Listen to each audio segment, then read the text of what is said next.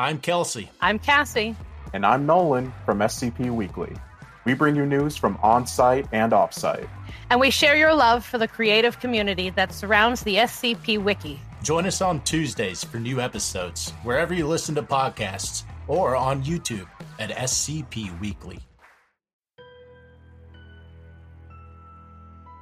The world we inhabit is not as free, or certain, or safe as you might think. The things that you believe to be unassailably evident are little more than shadows dancing behind a curtain, a masquerade crafted and dutifully upheld by an organization known as the Foundation. The file you are about to hear contains containment procedures, descriptions, testing logs, historical and in some cases first-hand accounts of the anomalous objects the Foundation serves to secure, contain, and protect.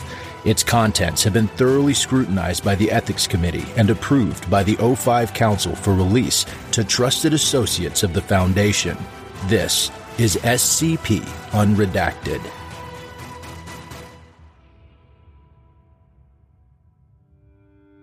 Item number 2828, Level 2 Restricted. Containment Class, Esoteric. Secondary Class, Ticonderoga. Disruption Class, Kennick. Risk Class, Critical. Special Containment Procedures. SCP-2828 is currently uncontainable and is ubiquitous in global populations. However, risk of breach of security or public discovery is deemed low, as it is undetectable without the use of strong mnestics. Undercover Foundation operatives, primarily members of MTF Epsilon 7 Forget-Me-Nots, posing as high-ranking employees in pharmaceutical and chemical manufacturing companies, are to monitor any projects aimed at production of chemicals with mnestic capabilities, procure prototype batches to test for effectiveness at facilitating perception of the anomaly, and either halt the research or allow it to continue based on the results.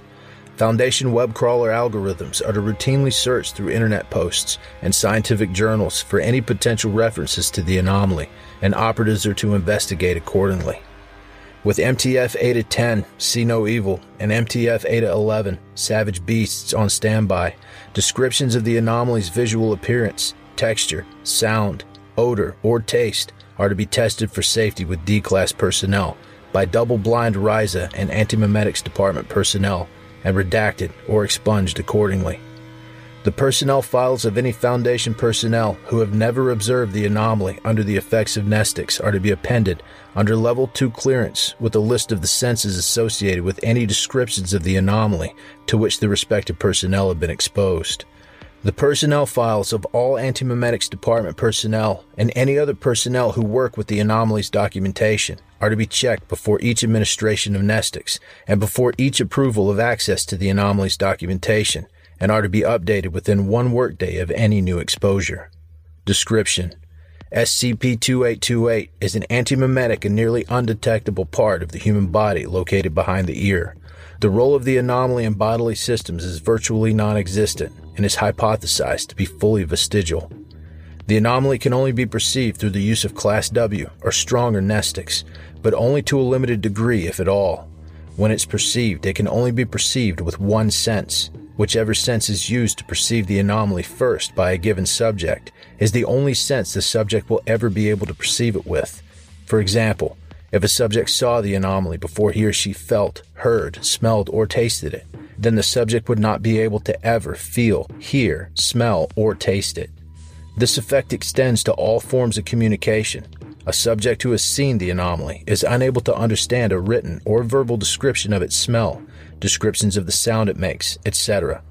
Amnestics are capable of erasing memories of the anomaly, but the subject will still be unable to use any sense other than the one the subject first used to perceive it again. This is thought to be because the anomaly permanently alters the brain chemistries of those who perceive it. A subject who has never observed the anomaly under the influence of mnestics can be told and fully comprehend information regarding the anomaly that uses more than one sense to describe it. However, if said subject uses mnestics afterward and attempts to observe the anomaly using any sense,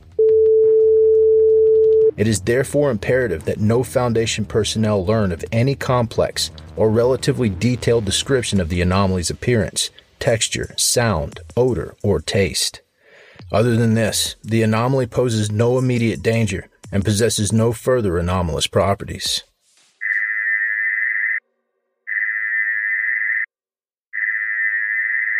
Partial test log. Cognitohazard warning. Level 3 credentials required. Credentials accepted. Test 1.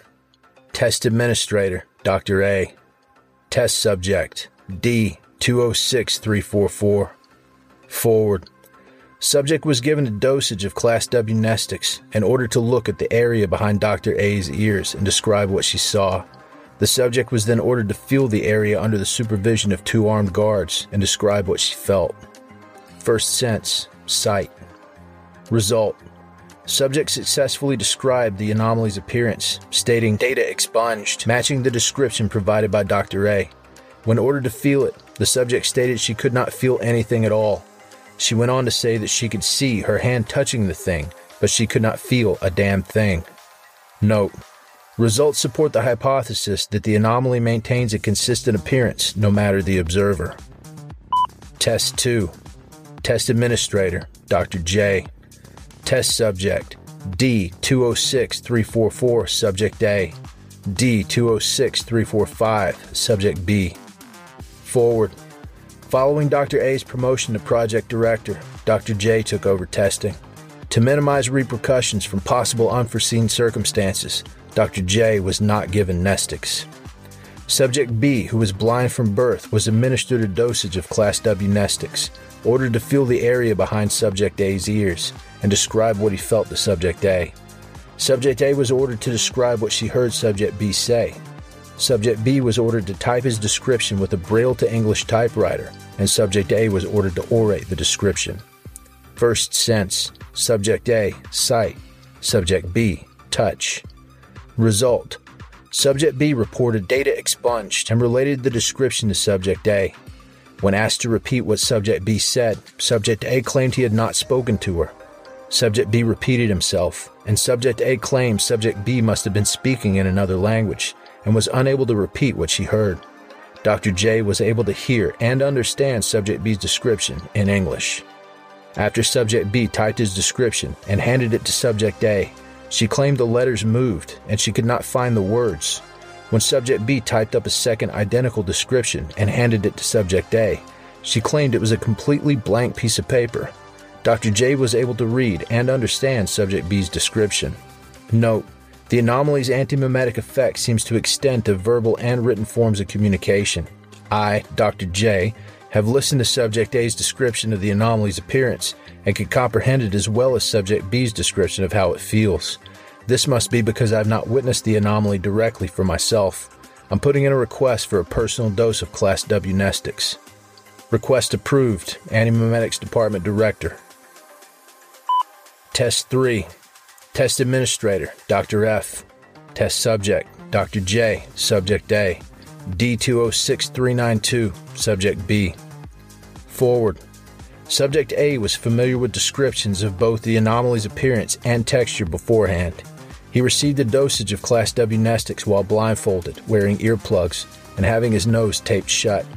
Subject B was positioned in front of Subject A so as to provide a direct line of sight with the anomaly. Subject A's blindfold was removed, and he was asked to describe what he saw. First sense, Subject A, sight. Subject B, none. Results: data expunged. Dr. J could not be saved.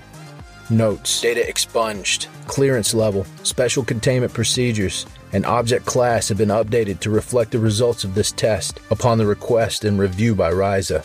RISA Coordinator.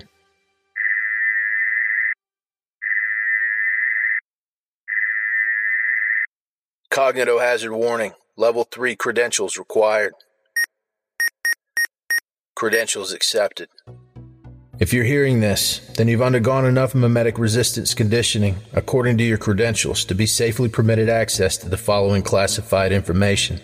However, due to the strong cognitohazardous nature of the anomaly, some information must be left out for your safety. Dr. F. The anatomy of the anomaly is outwardly similar to that of the outer ear, possessing a small auricle. It consists mainly of otherwise typical epidermal and dermal skin cells, with some internal cartilage and very minute amounts of fat, but no nerves and few blood vessels. -1 denotes cells that make up the anomalous instances. No -1 instances observed thus far have ever made any movements whatsoever. Chemical tests on -1 have produced no reactions on the part of -1. Instead of interacting with molecules that comprise -1, all reagents seem to bounce off the membrane. Protein pumps and channels are non-functional in a similar manner. Furthermore, no metabolic processes have been recorded to occur within -1 instances. All -1 instances observed thus far are frozen in an identical manner. As a result, all -1 instances are indestructible through conventional means. An anomalous and apparently indestructible substance, referred to as -2, found between -1 instances, lock -1 in their set configuration. The nature of -1 and -2 make the anomaly effectively indestructible, which has somewhat hindered research. The anomaly's small size makes it only effective as a defensive benefit against puncture wounds to a specific area of the throat from a specific angle. This makes it particularly effective at providing protection from and is speculated to have evolved to suit this purpose. Testing with SCP-EX, one of the last living, greatly supports this hypothesis. Had innate nestic qualities and kept extensive records on hominid anatomy and behavior they shared amongst themselves. Because of this, the anomaly would have incapacitated these natural predators of early hominids while leaving normal early humans unharmed. With all now extinct, the anomaly serves no further obvious function and poses a significant cognitohazardous threat to Foundation personnel. If a person learns of complicated descriptions of the anomaly that use more than one sense and then use nestics to observe it firsthand, the subject will experience multiple tonic-clonic seizures, several strokes, and cerebral hemorrhaging, invariably leading to death. It is therefore imperative that precautions be taken to avoid future complications. Addendum 2828-01. The anomaly was discovered after Dr. A Foundation researcher and clinician, was transferred to the Antimemetics Department. As with all Antimemetics Department staff, she began a Class W nestic regimen. She continued to act as a clinician. 2 days later, Dr. A performed a semi-annual checkup on Agent F and noticed a peculiarity behind his ear. When she touched the area, she was unable to receive any tactile stimulation whatsoever. She touched the same area on herself with the same results. Recognizing the obvious anomalous influence, she contacted the site director immediately. Addendum 2828-02. Following the events of Test 3, all tests regarding the anomaly have been suspended by order of the site director.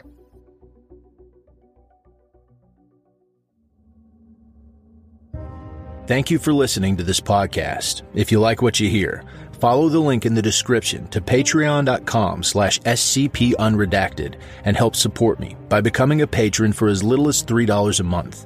You can get access to production logs, merchandise, recognition, and even a part in a skip. Regardless of tier, all patrons get early access to every single episode.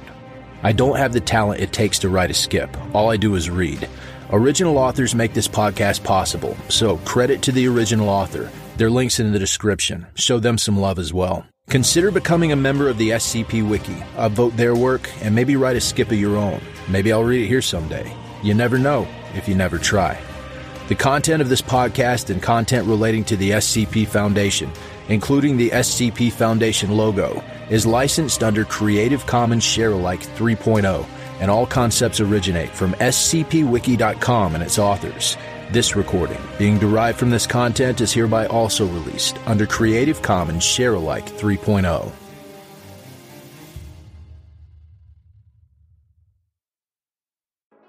I'm Grigori Karpin from Simply Creative People, the podcast where we discuss GOIs, canons, and stories from the SCP Wiki, and we try to recommend things for all fans of the Wiki, new and old. Look for us on Spotify, Google Podcasts, Stitcher, and Apple Podcasts. Visit the show page at anchor.fm/simply-creative-people, or follow us on Twitter at SIMCREAT.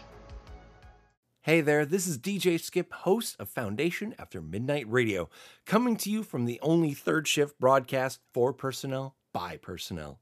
Be sure to tune in wherever you listen to podcasts to not miss out on containment news and community announcements from within the Foundation.